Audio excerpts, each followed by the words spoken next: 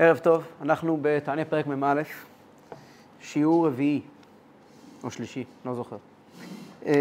דף נ"ח, דף, לא נ"ח, נ"ז, דף נ"ז, אמצע העמוד. בואו נזכר רק מה הנושא שתניא בפרקים האלה עוסק, הפרק הזה במיוחד. אנחנו יודעים שעבודת השם תובעת מאיתנו התעסקות פנימית. עבודת השם זה לא רק לקיים את המצווה בפועל, להניח תפילין, לשמור שבת. עבודת השם היא משהו יותר פנימי, משהו שרוצה אותנו. אנחנו צריכים להיות בפנים. ואיפה אנחנו נהיה בפנים? באופן כללי יש לנו שתי תנועות שמחברות אותנו פנימה. תנועה אחת שנקראת אהבה, ותנועה שנייה שנקראת יראה. שתי התנועות האלה עליהן מדובר כאן היום, מדובר עליהן בכל הפרקים האחרונים, שהדגש של פרק מ"א, מה שאנחנו באמצע ללמוד, זה שהדבר הכי בסיסי בעולם זה יראה. אלא שהמילה יראה מקבלת משמעות שונה ממה שמקובל בדרך כלל לחשוב. מה זה יראה ומה זה אהבה? נחזור שוב פעם מה שאמרנו מיליון פעם. התרגום של המילה אהבה זה מחויבות, שייכות, והתרגום של המילה יראה זה מחויבות. לפני שנתחיל את הפרק היום, אני מוכרח לדבר בעצם על משהו שמציק רק למי שיש לו רקע תורני. מי שאין לו רקע תורני, הדבר הזה לא מציק לו. אבל מי שיש לו רקע תורני, קצת, הדבר שאנחנו הולכים לדבר עליו קצת יציק לו. בעצם מציק לו כל הפרקים האחרונים, וכעת הגיע הזמן לפתוח את זה. אנחנו הרבה מדברים שאהבה פירושו שייכות לקדוש ברוך הוא, ויראה פירושה מחויבות לקדוש ברוך הוא. אנשים רגילים חושבים, אנשים רגילים לחשוב, ובצדק, שאהבה ויראה זה חוויות מטלטלות שאדם חווה. ויש להם על מה שיסמוכו. פותחים את הרמב"ם, בהתחלת הרמב"ם מתאר, בהלכות יסודי התורה, הוא מתאר איך נראית אהבת השם. איך נראית אהבת השם, אומר הרמב"ם. הוא מתאר שם האדם שנפשו כמהה ונחשפת, והוא יוצא מעצמו מרוב געגועים וצמאון לקדוש ברוך הוא. איך נראית יראת השם? הוא מתאר שם חרדה גדולה, יראה ויפחד, ומי שאמר והיה עולם, מתוך התבוננות אדירה. הרמב"ם כנראה מתאר שם חוויות שהוא בעצמו עבר.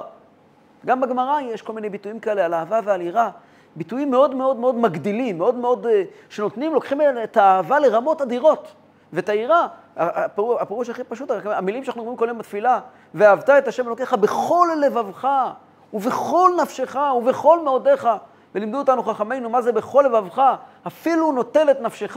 בכל לבבך, בשני יצריך, ביצר טוב ויצר הרע. ובכל נפשך, אפילו נוטל את נפשך.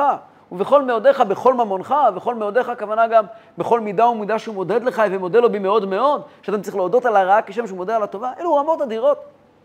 ובוודאי שכל אחד חייב בהם. אבל לפעמים בן אדם מסתכל על האהבה והיראה האלה, ושואל שאלה פשוטה, מה אתה רוצה מהחיים שלי? מה אתה מבלבל לי במוח? וזו הרי השאלה שאדמו"ר הזקן פתח איתה את הספר. השורות הראשונות בהקדמה, בשער היו, לבאר היטב את הפסוק, כי קרוב אליך הדבר מאוד בפיך ובלבבך לעשותו. איך הוא קרוב מאוד? מה אתה אומר לי קרוב מאוד? על מה אתה מדבר איתי? אז מה האנשים מגיעים למסקנה? אחד מהשניים. או שהדבר הזה באמת לא קרוב מאוד. במילא, אם הוא לא קרוב מאוד, אז זה לא מדבר אליי. ממני מבקשים להניח תפילין, לשמור שבת. אהבה ויראה לא מדבר אליי. זה לא מדבר עליי. או, יותר גרוע מזה, שאנשים חושבים שזה כן מדבר עליהם, מתחילים לחיות בפנטזיות. או שאדם חי בתחושת אשמה נוראית, או שהוא מגיע למסקנה שזה לא מדבר אליי וגמרנו בו בשעה שהאהבה והיראה זה הדבר הכי אמיתי, זה הדבר הכי, זאת החוויה, זה העולם הפנימי של עובד השם. עובד השם מבקש כל יום בתפילה ויחד לבבינו לאהבה וליראה את שמך. אנחנו כל תפילה מבקשים בשבת, ותאר ליבנו לעובדך באמת. הבקשה שלנו, החלום שלנו זה אהבה ויראה. אז מה הדבר? או שאנחנו אומרים את זה כי כתוב בסידור להגיד את זה. או שאנחנו אומרים וחושבים, לא יודע. וזו השאלה הגדולה של תניא, והוא כבר ענה עליה כמה שאלות. הוא כבר ענה עליה כמה תשובות. הוא ענה עליה כבר, יש, שוב, בפרק ג' מתוארת האהבה כזאת, היא מיוחדת במינה, אבל שמה, נקראת, בפרק ג' מתואר, התלהב ליבו באהבה עזה, כרשפי אש, בחשקה וחפצה ותשוקה ונפש שוקקה, כלות הנפש, כל מיני מילים כאלה, אבל שם הוא מדבר על נפש אלוקית בלי נפש הבהמית. זה לא חוכמה. זה לא מדבר אליי ואליך. הוא מדבר על אידיאל, על איך הנשמה למעלה, איך הנשמה רוצה לחיות. אבל לא דברים ותשמע, אם באמת זו התביעה מאיתנו, אז הקדוש ברוך הוא בעצם מדבר לכמה אחוזים מבני האדם. ואותם אחוזים הייתי מאשפז. אז אז כבר ענינו על זה בפרק ט"ז, אדמו"ר הזקן ענה תשובה ראשונה, הוא העריך מאוד, בנקודה מאוד יסודית, שקשורה גם לפרק א', שם הוא אמר שהאהבה היא אהבה, מה שמבקשים איתנו אהבה ויראה, לא הכוונה לאהבה ויראה כאלה של צדיקים. מבקשים מאיתנו אהבה שמניעה אותנו לפעולה. יראה שמניעה אותנו לפעולה. הוא הולך עוד מעט להרחיב בזה יותר. אבל שם הוא מדבר על זה, יש מושג שנקרא, כן, האהבה של אותו אדם שמבין במוח שלו שראוי לאהוב, ולכן הוא פועל. הפעולה הזאת נקראת בשם אהבה גם כן. זו היה התשובה שמה. אחרי זה היה תשובה אחרת בפרק כ"ה, וכעת הוא מתחיל לדבר על מה זה בעצם אהבה ויראה לאנשים כמונו. ופה מופיע משפט שהוא באמת הדבר הכי יסודי כאן. בואו נראה. בפרט הזה הוא מאוד ביסודי. והנה גם מי שגם במוחו ובמחשבתו אינו מרגיש שום יראה ובושה. בשורות האחרונות למדנו שאדם לפחות במוח שלו יכול להרגיש יראה כלפי הקדוש ברוך הוא, או בושה מהקדוש ברוך הוא, וזה מקרין על המעשה שלו. אומר אדמו"ר הזקן, אבל יש גם כאלה שבמוח שלהם גם כן לא ירגישו יראה ובושה. היראה ובושה גם במוח שלהם לא יהיו. למה? ופה מופיע המשפט שאני רציתי כל כך לקרוא אותו, כי אני חושב שהוא נורא נורא נורא יסודי. מפני, אני חושב שהמילים האלה מרגשות, מפני פחיתות ערך נפשו ממקור חוצבה ממדרגות תחתונות דיות ספירות דעשייה. המילים האלה שנשמעים כמו סינית, בעיניי אלו, לעניות דעתי, אלו שורות יסודיות מהן כמותן. יש אדם שלא מרגיש יראה במוחו, כי יש לו נפש קטנה. הנפשות, כל אחד מאיתנו יש לו נפש אחרת. ולנפשות יש שורש בעולמות העליונים. וכל נשמה, בדרך שירדה למטה, קיבלה עיצוב בעולם אחר. יש נשמות גבוהות, של אברהם אבינו, של רבי עקיבא, של הרמב"ם. והנשמות האלה באמת, כשירדו לעולם הזה, היו שייכים למדרגות מאוד גבוהות, בלי קשר לנפש הבהמית, אני מדבר על נפש אלוקית בלבד. ואנשים כאלה יכלו להגיע באמת לאקסטזה ולקדושה אדירה. אדמו"ר הזקן בעצמו ידוע שהיה מתפלל להם, מתגלגל על הרצפה, וכשהיה חסידות מתגלגל על הרצפה מרוב התפעלות, והחייזר שלו, פנחס רייזס, היה מתגלגל אחריו, לשמוע מה הוא אומר, מרוב התפעלות. מספר על רב זושה מאניפולי, תלמידו של המגיד, שאמר, התפלל, ריבונו של עולם, תן לי יראת שמים כמו של תנאים. אמרו לו, אתה לא תעמוד בזה. אז הוא אמר, תן לי יראת שמים, הוא אמר, כמו של מלאך, אתה לא תעמוד בזה, כמו של תנאים, אתה לא תעמוד בזה, כמו של אמוראים, אתה לא תעמוד בזה, תן לי יראת שמים כמו של הרמב"ם. אמרו לו, אוקיי, קבל. הוא נפל על הרצפה, והתחיל לברוח מצד אחד לצד שני בחדר, הוא לא מצא לעצמו מקום, התפלל, תיקח את זה ממני. הרמב"ם היה בסך הכל 500 שנה לפני רב זושה מאניפולי. אבל רב זושה, 500 שנה האלה, יש להם משמעות. אתה לא יכול לחיות עם כזו יראת שמיים. בכלל לא מיועד עליך.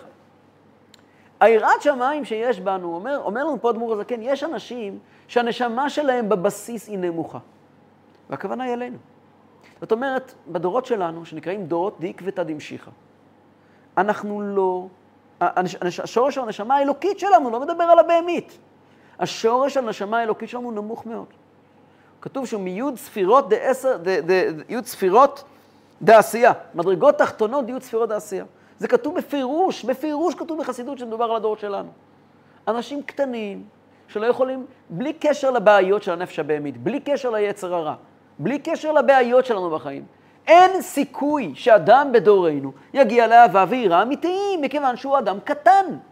ממילא אומר פה אדמו"ר הזקן, לפני שאני ממשיך הלאה ואני אומר לך, מה רוצים מהחיים שלך?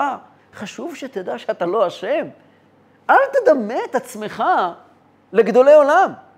גם אם הגדולי עולם האלה חיו את המושגים האלה של אהבת השם ויראת השם במלוא מובן המילה, אדוני, הקדוש ברוך הוא נתן לך את התורה, וממך הוא לא מצפה דבר כזה. אתה בכלל לא בסיפור, מי דיבר עליך בכלל? אבל אני גם יהודי. גם אליי נאמר, מצוות ואהבת, מצוות את השם אלוקיך תירא, מצוות ואהבת את השם אלוקיך. נכון? ולכן אתה חייב למצוא איך המצווה הזאת היא רלוונטית לחיים שלך. וזה מה שאתה צריך לעשות, לא ללכת לחפש לי, לקרוא לי ספרים על כל מיני צדיקים ועליונים שתפסו מלאכים ולהגיד איפה אני ואיפה הם. מה אתה מבלבל את המוח, איפה אתה ואיפה הם? אתה בכלל לא אמור להיות איתם באותה סקאלה. אם אתה מכניס אותם איתך לאותה סקאלה, אתה עושה עוול לעצמך. כי אתה בעצם נותן לעצמך הנחות. ברגע שאתה מתחיל לדמות את עצמך לקדושי עליון, אתה במילים אחרות אומר, אין לי סיכוי. אז בבקשה, אל תדמה את עצמך אליהם, ותשים את עצמך במראה מול עצמך. אדמו"ר הזקן אומר לך בתניא, זה שאתה לא תגיע לעולם לכזאת אהבה ויראה, וכל הסיפורים שקראת על יהודים אפילו מדור קודם ועם שני דורות קודמים, על התפילה שלהם, אל תשווה את עצמך אליהם, אל תנסה, לא מבקשים ממך דבר כזה, אל תתאכזב. במילא אתה תחיה פחות בפנטזיות. אז מה אהבה ויראה אומרים לי? שייך אדמו"ר הזקן ואומר, אף על פי כן, גם אתה, מאחר שמתכוון בעבודתו כדי לעבוד את המלך, הרי זו עבודה גמורה. כי היראה והעבודה נחשבות לשתי מצוות במניין תרי"ג, ואינן מעכבות זו את זו. אומר אדמו"ר הזקן כך. בוא נניח שמצוות יראה אתה לא יכול לקיים. עוד רגע נראה שכן, אבל נניח שאתה לא יכול לקיים. יש בעניין הזה של יראת אתה, של היראה שמדוברת כאן, זה לזכור שאתה עובד את השם ואתה לא עובד את עצמך. לזכור שאתה עושה משהו בשביל הקדוש ברוך הוא. ואת זה אתה יכול לעשות. זו תנועה אמיתית. ועבדתם את השם אלוקיכם, זו תנועה אמיתית בנפש. היא לא קשורה לחוויות מרטיטות, היא לא קשורה למערבולת רגשות, היא לא קשורה לצמאון כבד לקדוש ברוך הוא, היא לא קשורה לשום דבר בסגנון הזה בכלל. עבודת השם פירושו תזכור שאתה משרת. You here for serve. אתה פה כדי לשרת מישהו. ההבנה הזאת שחסידים חיים איתה, מאז אדמו"ר הזקן ועד היום, למרות שחסידים כבר קיימים 7 דורות על המפה, הרבה יותר מזה במציאות, חסידים מסוגים שונים, מתקופות שונות. חסידים בארצות הברית, חסידים באנגליה, חסידים ברוסיה, חסידים בארץ, תקופות שונות, זמנים שונים. מה משותף לתלמידי אדמו"ר הזקן הגדולים ביותר, פנחס רייזס ובייזק קומלר, לחסידים הכי פשוטים של הרבי שלנו? מה הנקודה המשותפת לכל מי שמחזיק תניא בכיס? הנקודה המשותפת לכל מי שלמד תניא, שהוא שואל את עצמו, במה אני ממלא את השליחות של הנשמה שלי בעולם? מה התפקיד שלי כאן? זה יכול להיות יהודי שקשור לתניא, קשור לחב"ד, קשור לרבי, שאולי במשך היום שלו הוא נראה כמו כל האנשים. אבל הוא יודע שאצלו בעסק יש פינה להניח תפילין. למה? כי אני פה לא בשביל עצמי, בשביל הקדוש ברוך הוא. החשיבה הזאת, המחשבה הזאת כל הזמן, אני פה בשביל הקדוש ברוך הוא, זה מה שנקרא עבודה. עבודה פירושו אתה עובד את. הוא לא עובד אצלך. זה לא השאלה מה אתה מקבל, אלא מה אתה צריך לתת. אל תשאל מה יש לאמריקה, מה אני יכול לקבל מאמריקה, תשאל מה אני צריך לתת לאמריקה. מה אמריקה דורשת ממני. וזה נקרא עבודה. אז מה אתה אומר? זה לא יראה? אתה יודע מה זה לא יראה? מצוות עבודה זה כן. עבודת השם, עבודת את השם. אלו שתי מצוות במניין תרי"ג והן לא מעכבות זו את זו. זה לא כמו, יש מצוות שמעכבות אחד את השני. שחיטת הקורבן, הזעת הדם שלו. אם אין לך את זה, אין לך גם את זה. זה כמו של יד ושל ראש. אם אין לך של ראש, תניח של יד, זה גם טוב. מצוות עבודה. אז כבר, זה אם נניח שאין פה יראה. ועוד, אבל באמת אומר אדמו"ר הזקן, אני אוכיח לך שאתה מקיים את מצוות יראה בקטנה שלך, אתה מקיים את מצוות יראה.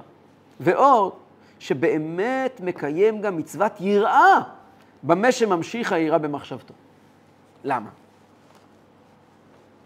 כי בשעה ורגע זו, על כל פנים, מורה שמים עליו, על כל פנים, כמורה בשר ודם הדיוט. לפחות, שאינו מלך. המביט עליו, שנמנע בעבורו מלעשות דבר שאינו הגון בעיניו. אומר אדמו"ר הזקן ככה. באותם רגעים, שאתה נזכר, אתה יושב וחושב, אני עומד לפני המלך. הקדוש ברוך הוא מסתכל עליי, לקדוש ברוך הוא יש תביעה ממני. באותם רגעים, באותם 2 דקות, אתה לא מסוגל לעבור עבירה. אתה תוכל לעבור עבירה 5 דקות אחר כך. באותם רגעים שאתה חושב על תכלית ירידת הנשמה למטה, על השליחות שלי כאן, זה שקדוש ברוך הוא יש תביעות ממני, באותם רגעים אתה לא יכול לעבור עבירה. אומר אדמו"ר הזקן, זה נקרא יראה. כבר נוכיח למה זה נקרא יראה. אבל זה נקרא יראה לגמרי. על פי ההלכה זה נקרא יראה. אדמו"ר הזקן הוא גם פוסק הלכה, עוד רגע זה קטע הלכתי ממש, הוא מוכיח לנו, זאת מצוות יראה.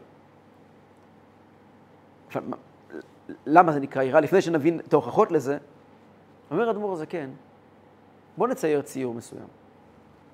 אדם מסתכל עליך, וכשאדם מסתכל עליך, אתה בדרך כלל, יש פעולות שלא תעשה. יש פעולות שתעשה גם כשבן אדם מסתכל עליך, ויש פעולות שאתה לא תעשה כשבן אדם לא מסתכל עליך. למה לא תסתכל? למה לא תעשה? אז אם היית מוסרניק, אדם שלומד מוסר ולא חסידות, נבח, אז למה לא תעשה כשאדם מסתכל עליך? כי אתה פוחד שהוא ילך להגיד עליך למשטרה. אבל אם אתה בן אדם קצת הגון, אתה לא תעשה, כי אתה לא רוצה להתאפס בעיניו כאדם מושחת. לא כי הוא ילך להגיד עליך למשטרה. יש סיפור כזה מבעלי המוסר, שפעם נסעו בעגלה, בסול סלנטר נדמה לי, ונסעו בדרך, ופתאום באמצע הדרך העגלון עצר את העגלה על יד איזה שדה, חפץ חיים, והבהמה התחילה לאכול. אז הוא צעק לו, רואים, מסתכלים. אז מיד תפס וברח. אז הוא ראה שאף אחד לא נמצא לו, מי רואה? מה הקדוש ברוך הוא רואה? עכשיו, מה מסתתר מאחורי הסיפור הזה? מאחורי הסיפור הזה מסתתר משהו שהוא אומנם נכון, אבל הוא לא מדויק. הוא נכון, כי במצבים שאדם בא לעבור עבירה, בכל דרך שתעצר אותו זה טוב. אבל לאורך זמן, יש נזקים לגישה הזאת. מה הנזקים? מה אתה אומר לי? אם מישהו רואה אותי, מה יקרה אז? הוא לא מכיר אותי. מה יקרה אז? הוא יתקשר למשטרה. אז מה אתה אומר? הקדוש ברוך הוא מסתכל עליי והוא יעניש אותך. זאת אומרת שכל הקשר שלי עם הקדוש ברוך הוא, זה כמו עם המשטרה. פחד. זה פחד במובן השלילי. כמו עם המשטרה. באמת, אין לי בעיה לגנוב. אם אני אקבל היתר מהקדוש ברוך הוא לגנוב, אני מיד אגנוב. אלא מאי? הוא לא נותן לי כזה היתר. במילא, אם הוא לא נתן לי כזה היתר, אז אני צריך להיזהר, כי מה מחכה לי בסיבוב? הקדוש ברוך הוא מכין לי גיהנום רציני. יש נזק לגישה הזאת. שוב, זו גישה תועלתנית. היא חשובה במצבים של אין ברירה. הרב רש"ב כותב שיראת העונש היא קליפה, היא טומאה, אבל טומאה שמשתמשים בה לפעמים מחוסר ברירה. לפעמים שבן אדם צריכים לעשות לו מהר עיסוי לב, אז שוברים לו צלעות. בוא נגיד שישבור צלעות לבן אדם, זה לא דבר חיובי. וזה משאיר דמיג'ס, אחר כך צריכים ללכת טיפולים, זה לא פשוט. אבל עכשיו צריכים להציל אותו. עבירה זה הדבר הכי חמור בעולם. אם הדבר שיעצור אותו ברגע האחרון יהיה הידיעה שיש גיהנום, אז אין בעיה. אבל באופן כללי זה לא חינוכי. זה לא חינוכי. החשיבה הזאת היא לא חינוכית, כי אדם היום, בכלל זה לא כל כך עובד היום. אדם היום, זה לא חינוכי מאלף סיבות. הסיבה הראשונה, כי היום זה לא עובד. בן אדם לא רגיל היום לתת דין וחשבון על דברים שיקרו בעוד 10 דקות. בעוד שנה, אתה מדבר איתי על אנשים היום קונים, מהכרטיס אשראי שלהם שוכחים שיש יום שצריכים שהכרטיס אשראי יורד מהבנק. קבלו עונש מהבנק, לא מהקדוש ברוך הוא, הם שוכחים. אז שבעוד 120 שנה יחכה לי איזה גיהנום שאף אחד לא חזר משם וסיפר לי, את זה הם כן יזכרו. אבל לא רק זה, זה לא חינוכי גם במובן המהותי של הדברים. כי בעצם הסאבטקסט אומר, אתה תדאג לעצמך. תדאג לעצמך. תחפה את עצמך מכל מיני פחדים אפשריים. זאת לא עבודת השם. אתה לא עובד את הקדוש ברוך הוא, אתה עובד את עצמך. עבודת השם זה שאני עובד אותו. אומר, אדמו"ר הזקן, דבר נורא מעניין. כשאני בן אדם מסתכל עליי, כשאני עושה משהו, אני מתנהג אחרת, כי חשובה לי התדמית. לא כי אני מפחד מעונש. זאת אומרת שאני יודע איך אני אמור להתנהג. אני יודע איך אני אמור להתנהג. וזה שאני אולי לא אעשה פעולה מזה ושמסתכלים, זה לא כי אני מפחד מעונש, אלא כי אני כלפי עצמי לא שלם עם המעשה הזה. אז אני מרשה לעצמי לעשות אותו אולי כשאף אחד לא בסביבה. כשיש אדם בסביבה, אני לא אעשה אותו כי אני מתבייש. למה אתה מתבייש? בושה היא תוצאה לא של לחץ חברתי. כי אין לי מה להתבייש במי שאני. בושה היא תוצאה של האמונה הפנימית שלי. אני מאמין שאני לא שייך לזה. אלא מה? למה אני עושה את זה? יש לי גם יצר הרע. אבל ברגע שאני נמצא עם אנשים, אני מתנהג בהכרח יותר טוב. למה? כי אני מתבייש. אותם הערכים שאני מאמין בהם, החברה מצפה שהחברה תסתכל עליי בצורה מסוימת, ואני, לא נעים לי להיות לא אני. עכשיו, כלפי הקדוש ברוך הוא שמסתכל עליך כל היום, אתה לא זוכר את זה. נכון. אמת. מה לעשות? יש לך נשמה כזאת קטנה, כן? עם נשמה כזאת קטנה, אתה לא מסוגל להתרכז 5 דקות בשיעור. אתה לא מסוגל בנהיגה להתרכז בלי לענות ל-SMSים.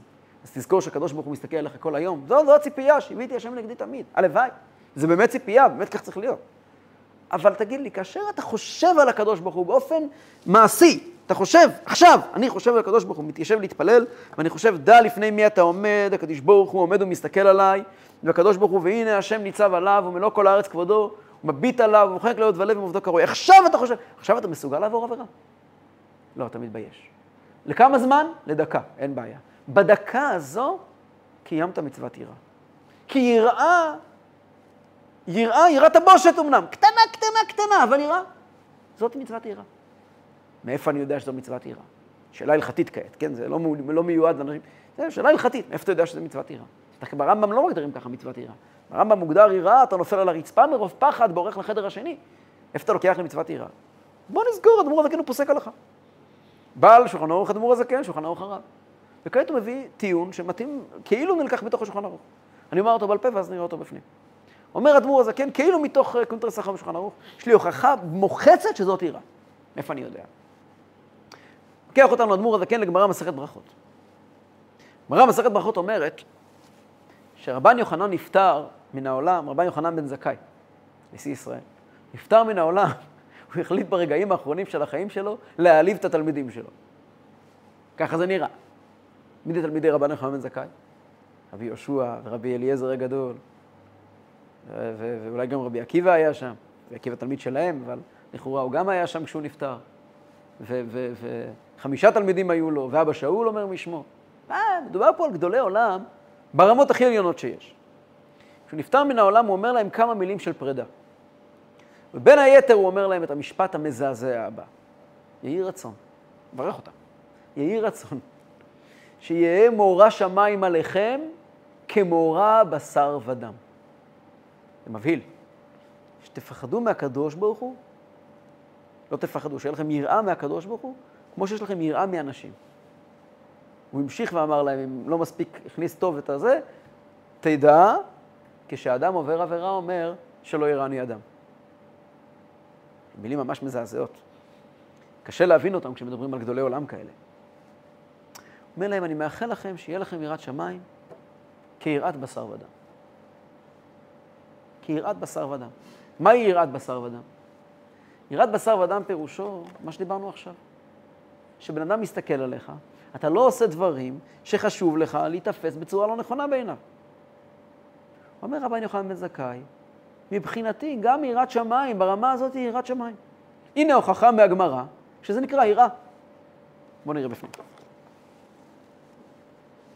שזו נקראת יראה, כמו שאמר רבן יוחנן בן זכאי לתלמידיו, יהי רצון שיהיה מאורע שמיים עליכם כמאורע בשר ודם חולו. תדעו, כשאדם עובר עבירה אומר שלא יראני אדם חולו. רק של פעם זה אלא של היום, אלא שיראה זו נקראת יראת התאה. זו יראה תחתונה, לשלב הכי נמוך ביראה, אבל זה גם יראה. עוד שמש לזה, ויראת חטא. זה נקרא יראת חטא, שקודמת לחוכמתו. כתוב בפרקי אבות, כל שיראת חטאו קודמת לחוכמתו, חוכמתו מתקיימת. מה פירוש? יראת חטאו קודמת לחוכמתו. חוכמתו לא הכוונה היא לידע שלו. חוכמה זה לא ידע. חוכמה, למדנו בפרק י"ח, בפרק י"ט, חוכמה זה ביטול פנימי עמוק לקדוש ברוך הוא. יראת חטא זה הדבר הבסיסי הזה, שלפחות כמו חוסר נעימות כלפי אנשים. לכאורה הכוונה במילים האלה בתניא, איך באמת אמר רבן יוחנן לתלמידיו הגדולים, שהיו חכמים כל כך גדולים, את היראה הבסיסית הזאת. לכאורה, אני לא יודע אם זה באמת הכוונה, אבל אולי הכוונה, שפה אדמו"ר הזקן בא לומר, הם היו חכמים. חכמים פירושו, הם החזיקו את היראה הפנימית ביותר. הם היו רבי יהושע, רבי אליעזר. הם היו צדיקים גמוריים, קדושי עליון. הם היו חכמים, הביטול שלהם הקדוש ברוך הוא היה מוחלט. הוא אמר להם, תדעו לכם, לפני הביטול הזה, כל שיראת חטאו קודמת לחוכמתו, חוכמתו מתקיימת. החוכמה, כלומר הביטול הפנימי לקדוש ברוך הוא, חייב לשבת על בסיס פשוט מאוד. קודם כל, היא נעימות כלפי הקדוש ברוך הוא. מעל זה תבנו כמה מקומות שאתם רוצים. ולכן הוא אמר להם, קודם כל, זה מצד, באינסטינקט הטבעי חייב להיות יראת חטאו. יראת חטאו פירושו, חוסר נעימות כלפי הקדוש ברוך הוא. אי נעימות כלפי הקדוש ברוך הוא. עכשיו תחשבו, אנחנו מדברים, האדמו"ר הזקן פה מדבר אלינו, שאם יש לנו 2 דקות ביום זה בסדר. פה איתם הוא דיבר על כל היום כולו, דיבר איתם על כל רגע ורגע. כל הזמן להרגיש את הקדוש ברוך הוא ברמה של יראת חטא. זו רמה מאוד נמוכה, אבל זה התשתית. על זה אפשר לבנות. מעל זה אפשר לבנות קומות. אז יראת חטאו, מעל זה אתה יכול לבנות חוכמה, חוכמה זה ביטול עצום. אבל קודם כל יראת חטא, כי אז חוכמתו מתקיימת. מי שיש בו חוכמה ואין בו יראת חטא, כלומר, הוא מחזיק בדרגות נפלאות, אבל הדבר הבסיסי הזה אין לו, של יראה, בושה פשוט, מפני הקדוש ברוך הוא. זה יכול להיות, השם ישמעו שחוכמתו לא תתקיים, הביטול הגדול הזה, שהוא מדובר עליו, יכול להיות שהוא לא יחזיק מעמד עם זה. למה? אפשר לחשוב בזה כל מיני דברים. אני לא רוצה להגיד דברים שלא ראיתי כתובים. ויראה הילה, הוא ירא בושת חול. יראה הילה, זה יראה עליונה מאוד. זה נקרא ירא בושת. זה כבר יראה שהוא בן אדם מלא בבושה מהקדוש ברוך הוא. דאית יראה ואית יראה חולו. יש יראה ויש יראה, יש כל מיני דרגות ביראה. אבל הפוך דף, בלי יראה כלל, לה פרחה לאילה באהבה לבדה. אבל אי אפשר לפרוח למעלה. כתוב בזוהר, שהורייתא, בלעד חילו ורחים מולה פרחה לאילה. תורה בלי אהבה ויראה לא יכולה לפרוח למעלה. אומר האדמו"ר הזקן, לא משנה כמה אהבה יש לך, אם אין לך יראה, אתה לא יכול לעוף למעלה. למה? כמו שהעוף אינו יכול לפרוח בכנף אחד.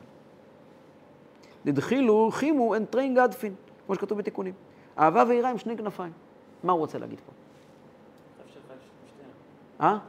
כן, אבל למה? מה הוא רוצה, לא מה הוא אומר, מה הוא רוצה להגיד.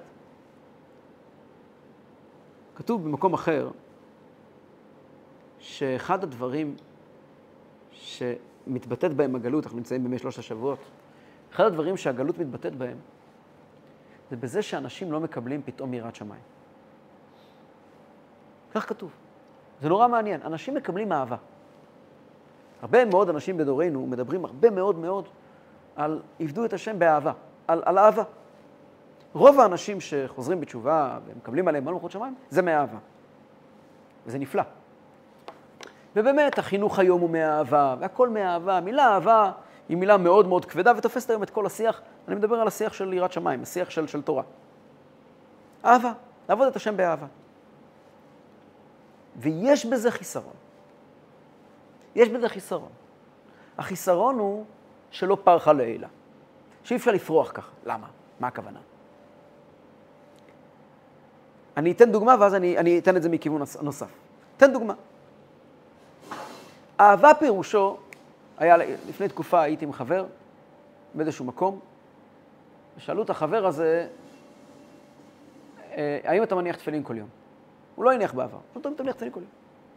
אז הוא אמר תשובה נורא נורא יפה. הוא אמר, למדתי חסידות והבנתי מה זה תפילין, והתחברתי לעניין ואני מניח תפילין. אבל יש ימים שלא בא לי. ועד אני נזכר שזה מצווה ואני מניח תפילין כי זה מצווה. תשובה נפלאה. מה התשובה הזאת אומרת? יש פה 2 חלקים.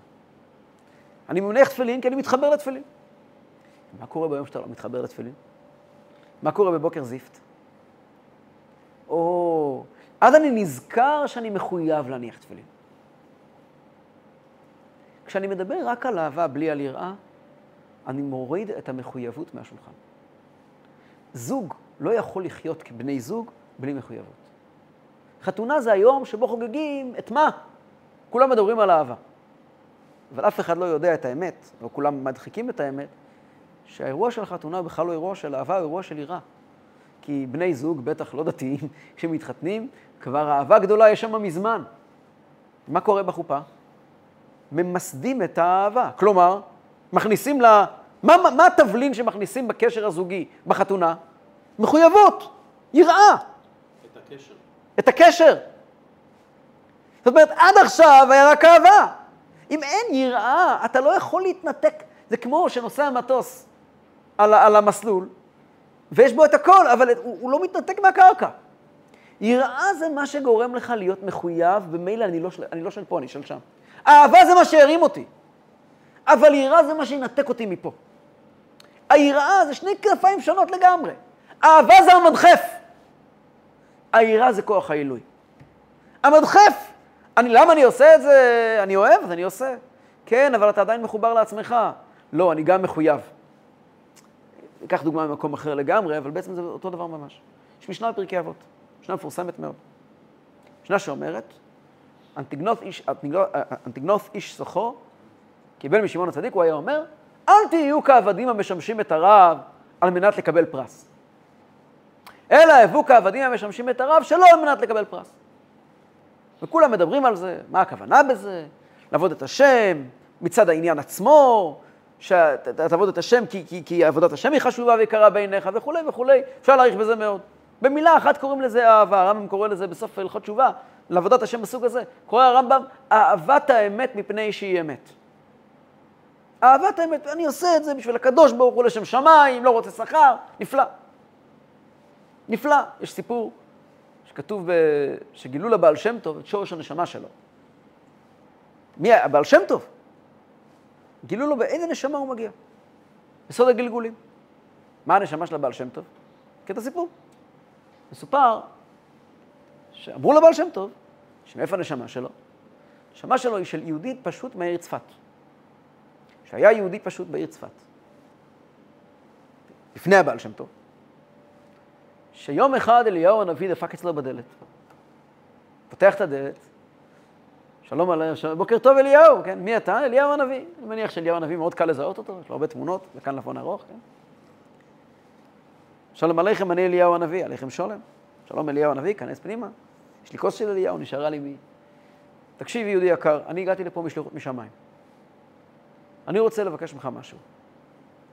אני יודע שביום הבר מצווה שלך, עשית מצווה מאוד מאוד גדולה. ובגלל המצווה הזאת שעשתה רעש גדול בשמיים, קיבלת שכר, גילוי אליהו. אני מוכן להוסיף על הגילוי אליהו, אוסיף לך ג'סטה, ואני אוסיף לך על הגילוי אליהו, ואני אלמד איתך תורה. הוא היה עם הארץ. בתנאי שאתה תגלה לי מה המעשה הטוב שעשית ביום הבר מצווה שלך. אמר לו אותו יהודי פשוט לאליהו הנביא, רב אליהו, ביידיש רבלה, מה שעשיתי, עשיתי למען שמו באהבה. עשיתי בשביל הקדוש ברוך הוא. ואם אתה לא יודע מזה, אתה כנראה לא אמור לדעת מזה. ואני לא הולך לספר לך. אומר לו אליהו הנביא, ואתה יודע מה אתה הולך להפסיד? אומר לו יהודי, כן. אבל אני את המצווה שלי לא מוכר בשום זכות. ולא מוכן לספר לך מה היה. וככה נגמר העניין. ואותו יהודי, בתמימות שלו, בפשטות שלו, נשאר עם האמת שלו, אני לך לא מגלה. למה? ביני לבין הקדוש ברוך הוא.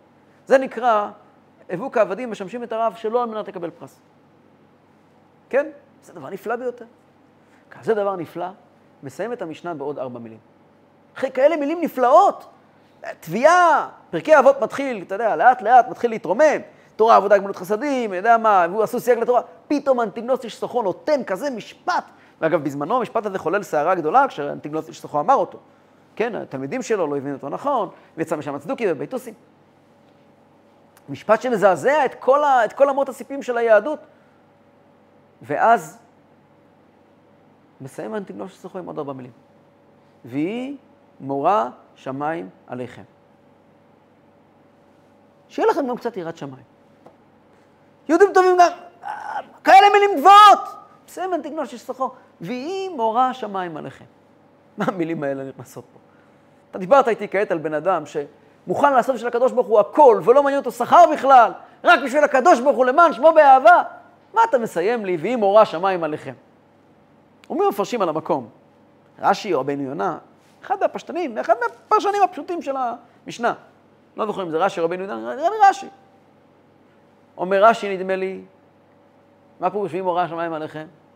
אחרי שאתה עף עם כל הדרגות הנפלאות האלה, גם כדאי שיהיה לך יראת שמיים. כלומר, מותר שיהיה לך גם יראת שמיים, שיהיה מורה שמיים, תזכור שלא רק שמתחשק לך. שלא רק שמתחשק לך.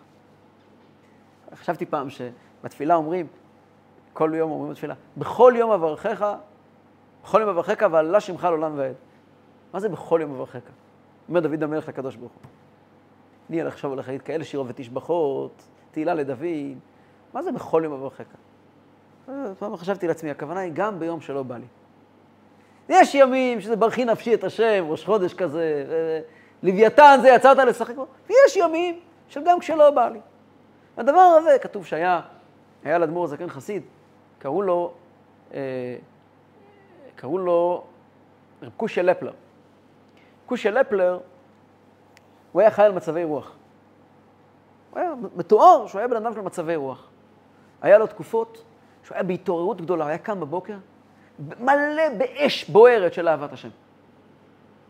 והוא היה מתחיל לרקוד ולצעוק, אין לו מלבדו, ולא היה לו מי לרקוד. היה לומד חסידות, מתחיל לרקוד, לא היה לו מי לרקוד. היה מגיע הדבר, בבוקר לשים מכתבים, דבר הגוי. הוא היה תופס את הדבר, נותן לו בקבוק משקה ביד, מתחיל לרקוד איתו באמצע הרחוב. ובאותן תקופות שהוא היה ככה בהתלהבות, הוא היה מסוגל להתפלל 3 תפילות, שחרית, מנחה וערבית ברציפות בלי להפסיק באמצע. תשב עם התפילין, לומד חסידות, לומד, תפלל ככה, ממריא, עד, מנחה, ערבית. ימים שלמים היו עוברים עליו. והיה אחרי כמה שבועות, נפילת מתח. מה היה עושה בהם של נפילת מתח? כתוב שהוא היה מסתובב והיה אומר, חוסיד פרישול. היה לו חוסיד פרישול וחוסיד אוצ'ק. חוסיד אוצ'ק, סליחה, זה החוסיד הלך. חוסיד פרישול וחוסיד הגיע. יש חוסיד פרישול, חוסיד הגיע. נדמה לי אם אני לא הופך את זה. חוסיד אוצ'ק וחוסיד הלך. אני אומר, חוסיד פרישול, חוסיד הגיע, היה תקופה של ימים ככה שהוא היה אפ. והיה תקופה של דאון. אבל כשמספרים על התקופה של הדאון שלו, מה מספרים? שהוא היה יושב בבית הכנסת, ומחזיק את הסידור ביד, בדאון. עם האצבע בתוך הסידור קורא מילה במילה. קורא מילה במילה מתוך הסידור באצבע. זה המחויבות. לא בא לי! אבל עכשיו צריכים עוד מילה ועוד מילה. ובלי זה אי אפשר לעוף. כי אם אתה תתפלל רק שבא לך, אז אתה לא עובד את השם. אתה עובד את עצמך. ולכן היראה, גם הכי בסיסית, היא תנאי הכרחי בעבודת השם. ולכן יש פגם מסוים בחינוך הזה שמדבר רק על אהבה, בלי על יראה, בלי המחויבות. בעיה. מחויבות זה שלב ראשון. ההבנה שאני מחויב, שיש מושג שנקרא לא. תחשבו על זה שבכלל, יהדות מתחילה, קודם כל לא. המצווה הראשונה שמביאה נשמה יהודית לעולם זה מקווה. מקווה זה שלילה. קודם כל אומרים לבן אדם לא. אחרי הלא יש תהליך של כן. קודם כל לא. גם הרמב"ם מעריך, הרעב"ד מעריך גם כן בשערי קדושה, הרמב"ם ב8 פרקים, שכל הרמב"ם פחות, הרעב"ד בשערי קדושה שלו, זה ייחוד גדולה מאוד, שכל המצוות מתחילות, כל החיים מתחילים הרבה מאוד לא. יש גודל לך עץ, 4 שנים אל תאכל ממנו, 3 שנים אל תאכל ממנו. אתה בא לאכול משהו, תייסר אותו. קודם כל לא. אחרי הלא יגיע הכן. מה הלא הזה עושה? הלא הזה מכניס לך לתודעה של מחויבות. תודה, אני מחויב. ההבנה הזאת, אני מחויב, זה הדבר הכי חינוכי שיש. זה לא הכל אבל, צריכים גם את האהבה. בואו נראה. וכן היראה לבדה היא כנף אחד. אדם שיעבוד את השם רק כי הוא מחויב, ביידיש קוראים לו הפינסטרה מסנגד. אני לא רוצה לתרגם לעברית. מי שעובד את השם רק כי הוא מחויב, אז הוא הפינסטרה מסנגד.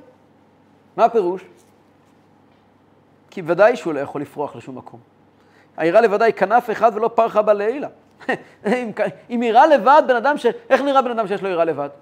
קם בבוקר, הולך לבית כנסת, בנץ כמובן, מתפלל עם המניין, מסיים, חוזר הביתה, עושה קידוש, או לא יודע מה, הולך לעבודה, טק, רובוט. שום דרייב, שום מבער אין בו שום חיבור למה שהוא עושה. הוא מחויב. מה לעשות? הוא מחויב. אדם עם יראה ודאי לא יכול להתרומם לשום מקום. המצוות שלו ודאי לא יכולים להתרומם. בלי יראה אפשר להתרומם, כי אתה נשאר בעצמך במה שאתה אוהב, מה שאתה לא אוהב. אם יראה לבד, בלי אהבה אפשר להתרומם, כי אתה עושה את מה שכתוב בספר, בלי שום חיבור. איך תתרומם? אף שנקראת עבודת עבד. למרות שאי אפשר להגיד שמי שעובד את השם ביראה, הוא לא עובד השם. הוא עובד השם, עבודת עבד. הוא עושה בשביל הקדוש ברוך הוא, לא בשבילו. אבל הוא לא מתרומם. וצריך להיות גם כן מבחינת בן. יהודי צריך להיות גם בן וגם עבד. אבינו מלכנו. לעורר האהבה הטבעית הכל פנים המסותרת בליבו, שתהא בהתגלות מוחו על כל פנים, לזכור אהבתו להשם אחד במחשבתו וברצונו לדבקה בו יתברך. גם אם הוא לא מגיע לאהבה בוערת באש, כמו אותם גדולי עולם שהזכרנו מקודם, אבל לפחות במוח לזכור שראוי לאהוב את השם, לחוש איזושהי תחושת חיבור כלשהי, חייבים. וזאת תהיה כוונתו בעסק התורה והמצווה הזו, לדבקה בו נפשו האלוקית והחיונית ולבושיהם כנ"ל. זה, הרעיון הזה, זה יהיה הכוונה, עם זה צריכים לגשת לקיים מצווה. אתה בא לקיים מצווה, שני דברים. א', תזכור שאתה מחויב. 2, תעורר אצל עצמך איזה שייכות לזה, משהו. לא רק עבד, אלא גם בן, ואז אתה מקיים גם אהבה וגם יראה, והמצווה תהיה פרחה לילה. אך אמנם, עוד דבר, אומר האדמו"ר הזקן, אחרי שסיימנו את זה, בואו, כבר דיברנו על אהבה ויראה בסיסיים, יש עוד דבר מאוד חשוב שצריך לדבר עליו. אך אמנם, אמרו רבותינו זיכרונם לברכה, לעולם על יוציא אדם עצמו מן הכלל.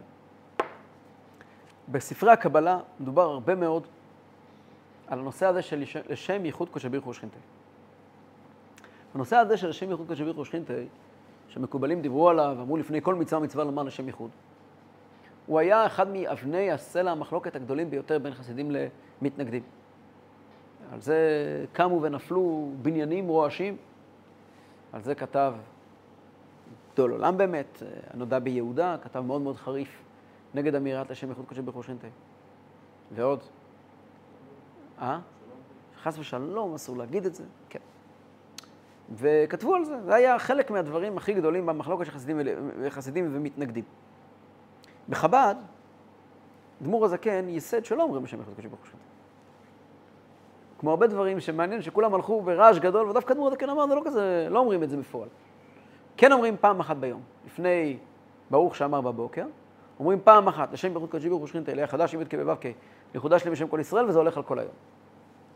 עכשיו, הסוגיה הזאת היא סוגיה קבלית, שחסידים הלכו עליה, כן? בחב"ד אמנם לא אומרים לפני כל מצווה, כי בחב"ד בכלל לא אומרים יותר מדי. הסידור של אדמו"ר הזקן נראה לי הוא הסידור הכי קצר שיש. כי לא אומרים בכלל יותר מדי. אבל העניין ישנו. וכעת הולך להסביר את העניין הזה שכל כך הרגיז הרבה אנשים, להסביר לנו למה, מה זה הדבר הזה לשם ייחוד קודשא בריך ושכינתיה. הדבר הזה הוא נכון, בטח ובטח לאלו שאומרים לשם ייחוד קודשא בריך ושכינתיה, וגם לאלה שלא אומרים, בפה, אלא מכוונים בבוקר, מה זו הכוונה הזאת שמקיים לפני כל מצווה, לשם ייחוד קודשא בריך ושכינתיה, מה זה אומר? הסביר אדמו"ר הזקן, אך אמנם אמרו רז"ל, לעולם על יוציא אדם עצמו מן הכלל.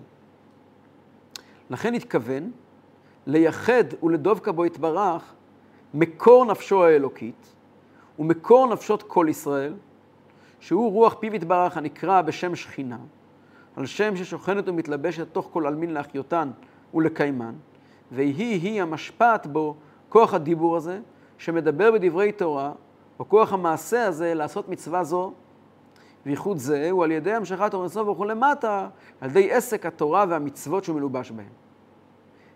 אני כבר אסביר, והתכוון להמשיך אורו יתברך על מקור נפשו, נפשות כל ישראל ליחדן, כמו שיכתוב לקמן פירוש ייחוד זה באריכות עיין שם. וזהו פירוש לשם ייחוד קודשא בריך ושכינתיה בשם כל ישראל. קטע הבא, אדמו"ר הזקן עוד רגע גם קצת מסתייג ממנו. הוא קטע קצת מוזר. למה הוא מוזר? כי אנחנו כל הזמן, אדמו"ר הזקן בא לקרקע אותנו. אל תבלבל לי את המוח. כן? כי כבר דיברנו על זה שהמשפט הכי חשוב בתניא זה אל יהי שוטה. אל תבלבל לי את המוח. פתאום אומרים לבן אדם שבא לקיים מצווה, וזה מה שבעצם הרגיז את המתנגדים. והנודע ביהודה לא היה ילד. יודעים, הנודע ביהודה, בתשובה ההלכתית שהוא כותב, נגד שלא יגידו לשם ייחוד קודשא בריך ושכינתיה, הוא כותב שם באמצע התשובה, שדבר הזה אומנם כתוב עליו בספרי הזוהר ומקובלים, אבל על זה נאמר, ישרים דרכי השם, ישרים ילכו בם, ופושעים יקשלו בם. אז במקום פושעים יקשלו בם הוא כתב, וחסידים יקשלו בם. כן? שזה דבר נכון, אבל הוא לא שייך לכל אחד. חסידים יקשלו בם. ככה זה היה בדפוס הראשון של הנודע ביהודה. הילדים של הנודע ביהודה היו כבר חסידים. המדפיס, שהדפיס את זה בהוצאה השנייה, רק כתוב, נאמנים דרכי השם, חסידים, ישרים ילכו בם, וחסידים יקשלו בם. אבל איך אפשר לכתוב דבר כזה? אז הוא החליט להחליף, לשנות. אז הוא כתב, נאמנים דרכי השם, ישרים ילכו בם, ופושעים ייכשלו בם. אמר לו, הבן של למדה ביהודה, טיפש, מה עזרת? עשית את זה הרבה יותר גרוע. אבא לקח פושעים, וכתב עליהם שהם חסידים. אתה לוקח חסידים וכותב שהם פושעים. כן, זה סתם סיפור. אגב, יש עוד סיפור מעניין, עם למדה ביהודה, שבבית כנסת, למדה ביהודה היה לו, בא במגע עם חסידים של הבעל שם טוב. ואצל חסידים, על השם ייחוד והכוונות, אז היה ראש השנה. האירוע הכי חשוב בשנה אצל חסידים בתקיעת שופר. והוא ראה שישנה איזושהי התארגנות אצל חסידים, לקראת תקיעת שופר, התעוררות גדולה. הוא מאוד פחד שיגידו לשם ייחוד. אז הוא ניגש לבמה, דפק ואמר, רחמנה אמר תיקו, השם אמר לתקוע, ברוך אתה השם אלוקינו מלך העולם, ותקע. תפסיקו לבלבל את המוח עם לשם ייחוד, זה מצווה וצריכים לקיים מצוות. למדה ביהודה לא היה ילד קטן, הוא היה צדיק אמיתי, קדוש עליון. פשוט היה שייך לדור לפני הבעל שם טוב. הוא עוד היה שריד ששייך לדור קודם, ולכן הוא לא היה בנוי לחידוש של הבעל שם טוב. זה לא כמו המתנגדים בדורות הבאים, שחלקם לפחות, אלו שהיו מזידים, היו כאלה בהם שהיו שגגים, שהיו מזידים, אז השם הטוב ירחם באדם. אבל הוא היה באמת דרגה אחרת לגמרי, הוא היה צדיק אמיתי. אבל לגופו של דבר, באמת, מה זה לשם ייחוד הזה? מה, אנחנו כאלה צדיקים, אנחנו שייכים לשם ייחוד קשור בריך ושכינתיה? אז עוד רגע אדמו"ר הזקן יסביר למה אנחנו בכלל נכנסים לסיפור הזה. אבל לפני שניכנס לסיפור הזה, מה זה באמת? מה זה לשם ייחוד קשור בריך ושכינתיה? מה המשמעות של המילים האלה? והמשמעות של המילים האלה היא כזאת. בקדוש ברוך הוא כביכול שני עניינים. יש את הקדוש ברוך הוא כמו שהוא לבדו הוא, ויש את הנפש שלנו, חלק אלוקה ממעל ממש, שזה חלק מהקדוש ברוך הוא. הקדוש ברוך הוא ברא עולם והכניס ממנו קצת בפנים. והקצת שהוא הכניס בפנים זה כללות נשמות ישראל, שמזה מתפרט לכל יהודי ויהודי, יש לו חתיכה קטנה מהכללות נשמות ישראל הזה. אותה נשמה שנמצאת בתוכי, אותו ניצוץ אלוקי שנמצא בתוכי, הוא חלק מהקדוש ברוך הוא. והוא נקרא שכינה. למה הוא נקרא שכינה? שכינה נקרא על שם ששוכנת ומתלבשת, ושכנתי בתוכה. הקדוש ברוך הוא שוכן בתוכי. הקדוש ברוך הוא שוכן בתוכנו. כתוב בשאלה הקדוש, ושכנתי בתוכה מתוך כל אחד ואחד מישראל. בלבבי משכן אבנה. ומי ישכון במשכן הזה? קדוש ברוך הוא. הגמרא אומרת, לעולם יראה אדם עצמו כאילו קדוש ברוך הוא שרוי בתוך מאיו. שנאמר, צהלי ורוני יושבת ציון, כי קדוש בקרבך, כי גדול בקרבך קדוש ישראל. יש כאלה שאוכלים הרבה לעשות לו מקום. הקדוש ברוך הוא שרוי בתוך מאי. כאשר אני מקיים מצווה, בעצם יש פה דבר נורא מעניין. אותה חתיכת נשמה קטנה שנמצאת בתוכי, מצליחה להשתלט על ההגה של הגוף, ולהניח תפילין. הנחת התפילין הזאת היא לכבוד מי זה? הקדוש ברוך הוא. הוא לבדו הוא.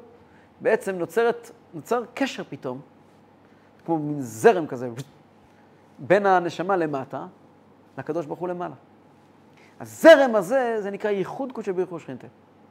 שהנשמה פה למטה מתקשרת עם הקדוש ברוך הוא למעלה, זה ייחוד קודשא בריך ושכינתיה. שכל הזרמים האלה קורים, כל יהודים ביחד עושים את זה, כל מצווה מצווה, אז השורש של כל נשמות ישראל למעלה זה הרי דבר אחד, נקרא כנסת ישראל. כנסת ישראל, שזה השכינה, מתקשרת ודבקה בקדוש ברוך הוא. כל שיר השירים מדבר על האהבה והקשר בין כנסת ישראל לקדוש ברוך הוא.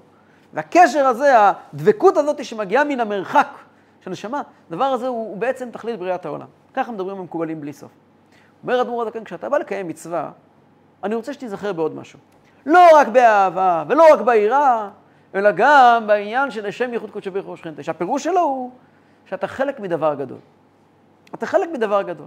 והדבר הגדול הוא שכאשר אתה כעת מקיים מצווה, אתה בעצם גואל ניצוץ, הנשמה שלך בעצם יוצרת אינטראקציה עם הקדוש ברוך הוא, וזה בז כזה, מין חוט חשמלי כזה שעובר ממך לקדוש ברוך הוא, משורש נשמות ישראל. זה הפירוש על יוציא האדם עצמו מן הכלל. אל תשכח שאתה חלק ממשהו גדול. טוב, אלו מילים שאם היינו כעת לומדים בן איש חי, זה היה מתקבל בקלות. אם היינו לומדים עכשיו סידורי כוונות הרשש, זה היה מצוין. אבל תניא הוא לא כל כך הולך בליין הזה של... זה מתאים מאוד מאוד מאוד לקובלים הספרדים. תדע לך, זה דברים נכונים וקדושים, באמת אצל הספרדים, מתוקים מדבש ונופת צופים, יהודים חיים באמת בצורה כזאת. אבל תניא הוא הרבה פחות הולך בגדולות ונפלאות, והרבה מאוד מקרקע אותך. אני עכשיו, בז פה נשמות, למעלה, למטה, מה קורה פה? למה? מה לי ולזה? אני מקיים מצווה כי אני מחויב, כי אני שייך. המשיך אדמו"ר הזקן ואומר, ואף שלהיות כוונה זו אמיתית בליבו.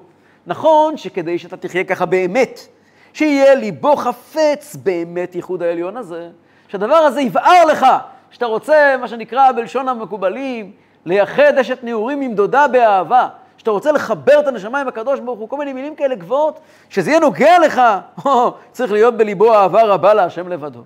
בשביל זה אתה צריך להיות מינימום בן איש חי, כדי שבאמת יהיה אכפת לך, לעשות נחת רוח לפניו לבד, ולא לרבות נפשו הצמאה להשם אלא כברד ישתדל, בת הרבוי וימי דרכים לא ניתיר מגרמי ונפשי חולו, כמו שכתבנו לאל בשם רעי מאמנה, להגיע לכזו רמה של אהבה, שאתה אוהב את הקדוש ברוך הוא בשביל הקדוש ברוך הוא, ולא אכפת לך מעצמך כלום, ואין לך אפילו צמאון, רק הקדוש ברוך הוא. אלו מילים מאוד מאוד גבוהות.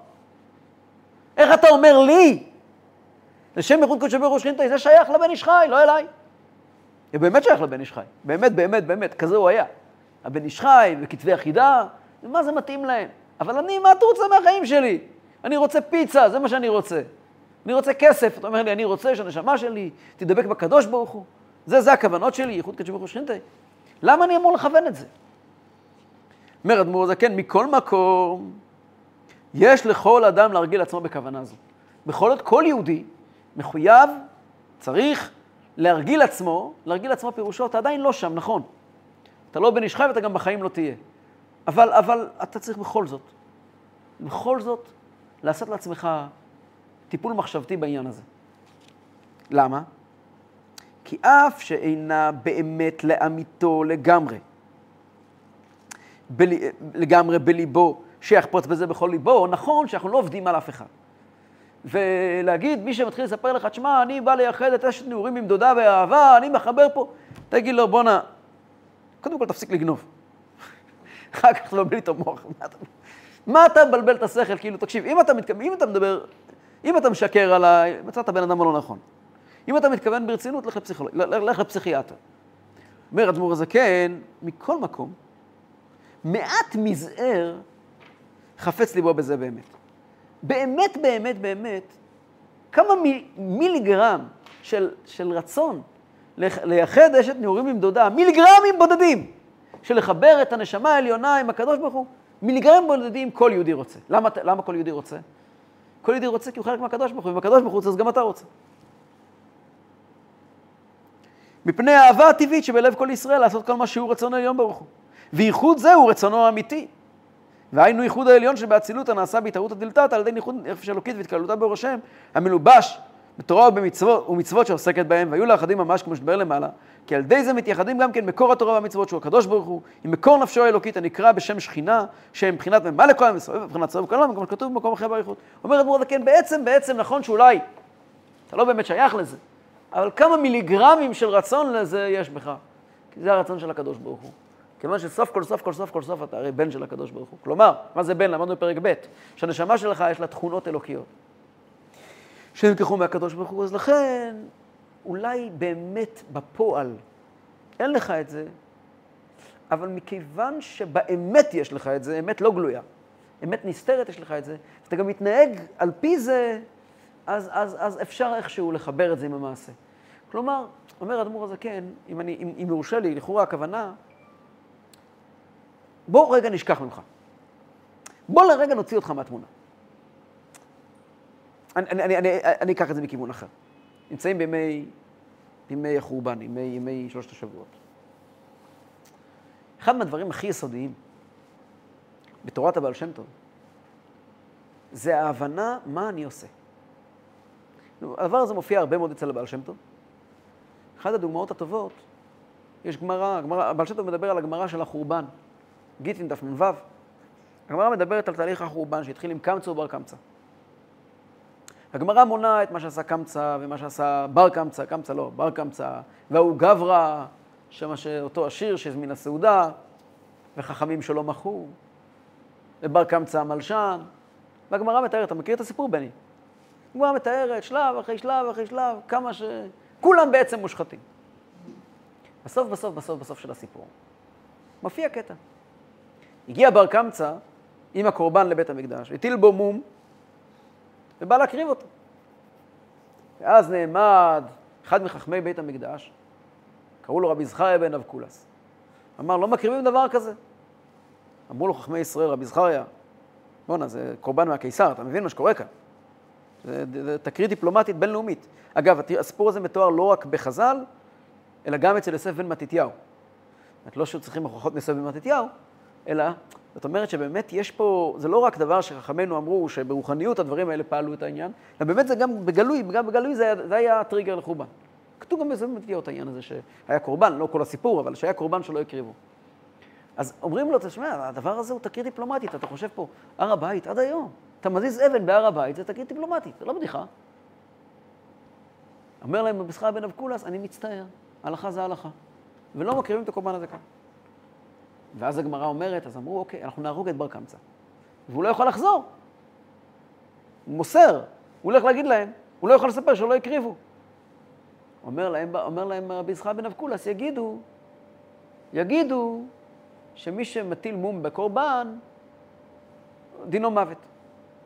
אמרו לו, רבי זכריה, אתה לא מבין. כל עם ישראל פה עומד על המאזניים. נכון, אנחנו נמצאים פה 4 אנשים.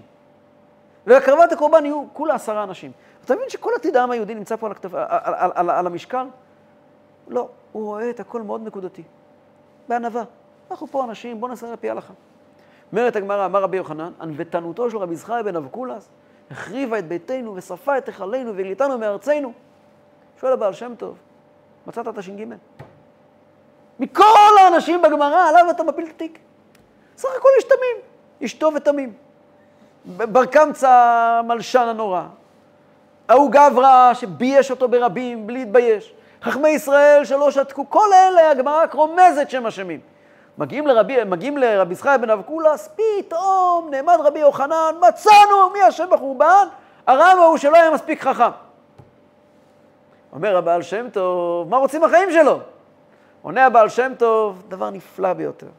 השאלה היא לא מי החריב את בית המקדש לפני 2000 שנה. מה זה רלוונטי? השאלה היא מי מחריב לך את בית המקדש שבלב שלך, זה השאלה. מי מחריב אותך, זה השאלה. מי מחריב אותך? רבי זכריה בן אבקולס. המחשבה שהמעשה שלי הוא לא חשוב.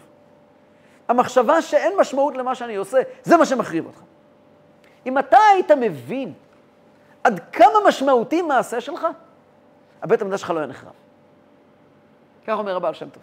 ולענייננו, הקבלה מאמינה, והבעל שם טוב אומר שאדם צריך לדעת, בהמשך אומר שהקדוש ברוך הוא מנשק כל מילה שיוצאת לו מהפה. הקבלה מאוד מאוד מאמינה. לפני הקבלה, ההלכה. ההלכה מאוד מאמינה לא רק במעשים שאנחנו עושים, בוא נגיד, המקרא מאמין במעשים שאנחנו עושים. חז"ל מאמינים בדיבורים שאנחנו מדברים, אומרים לך, לא מספיק שתעשה מצווה, צריך להגיד ברכה. המקובלים מאמינים אפילו במחשבות שאתה חושב. המקובלים מגיעים ואומרים, תשמע, אם אתה חושב ככה, הפעולה שלך פועלת בעולמות העליונים ככה.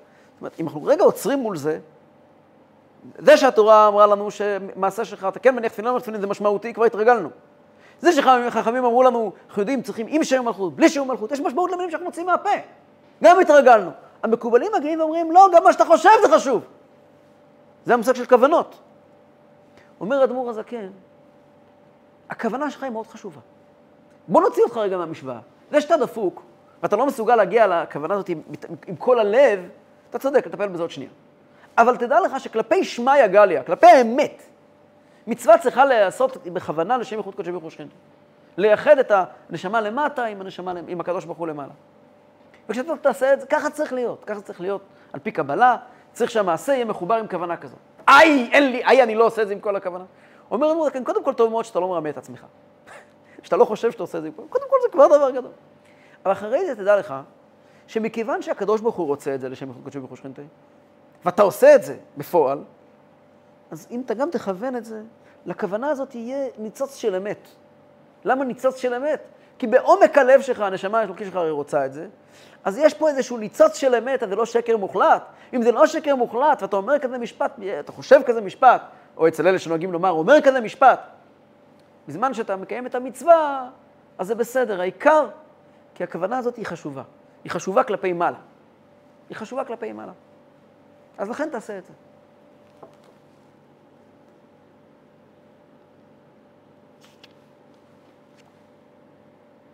אני חושב שאנחנו נעצור.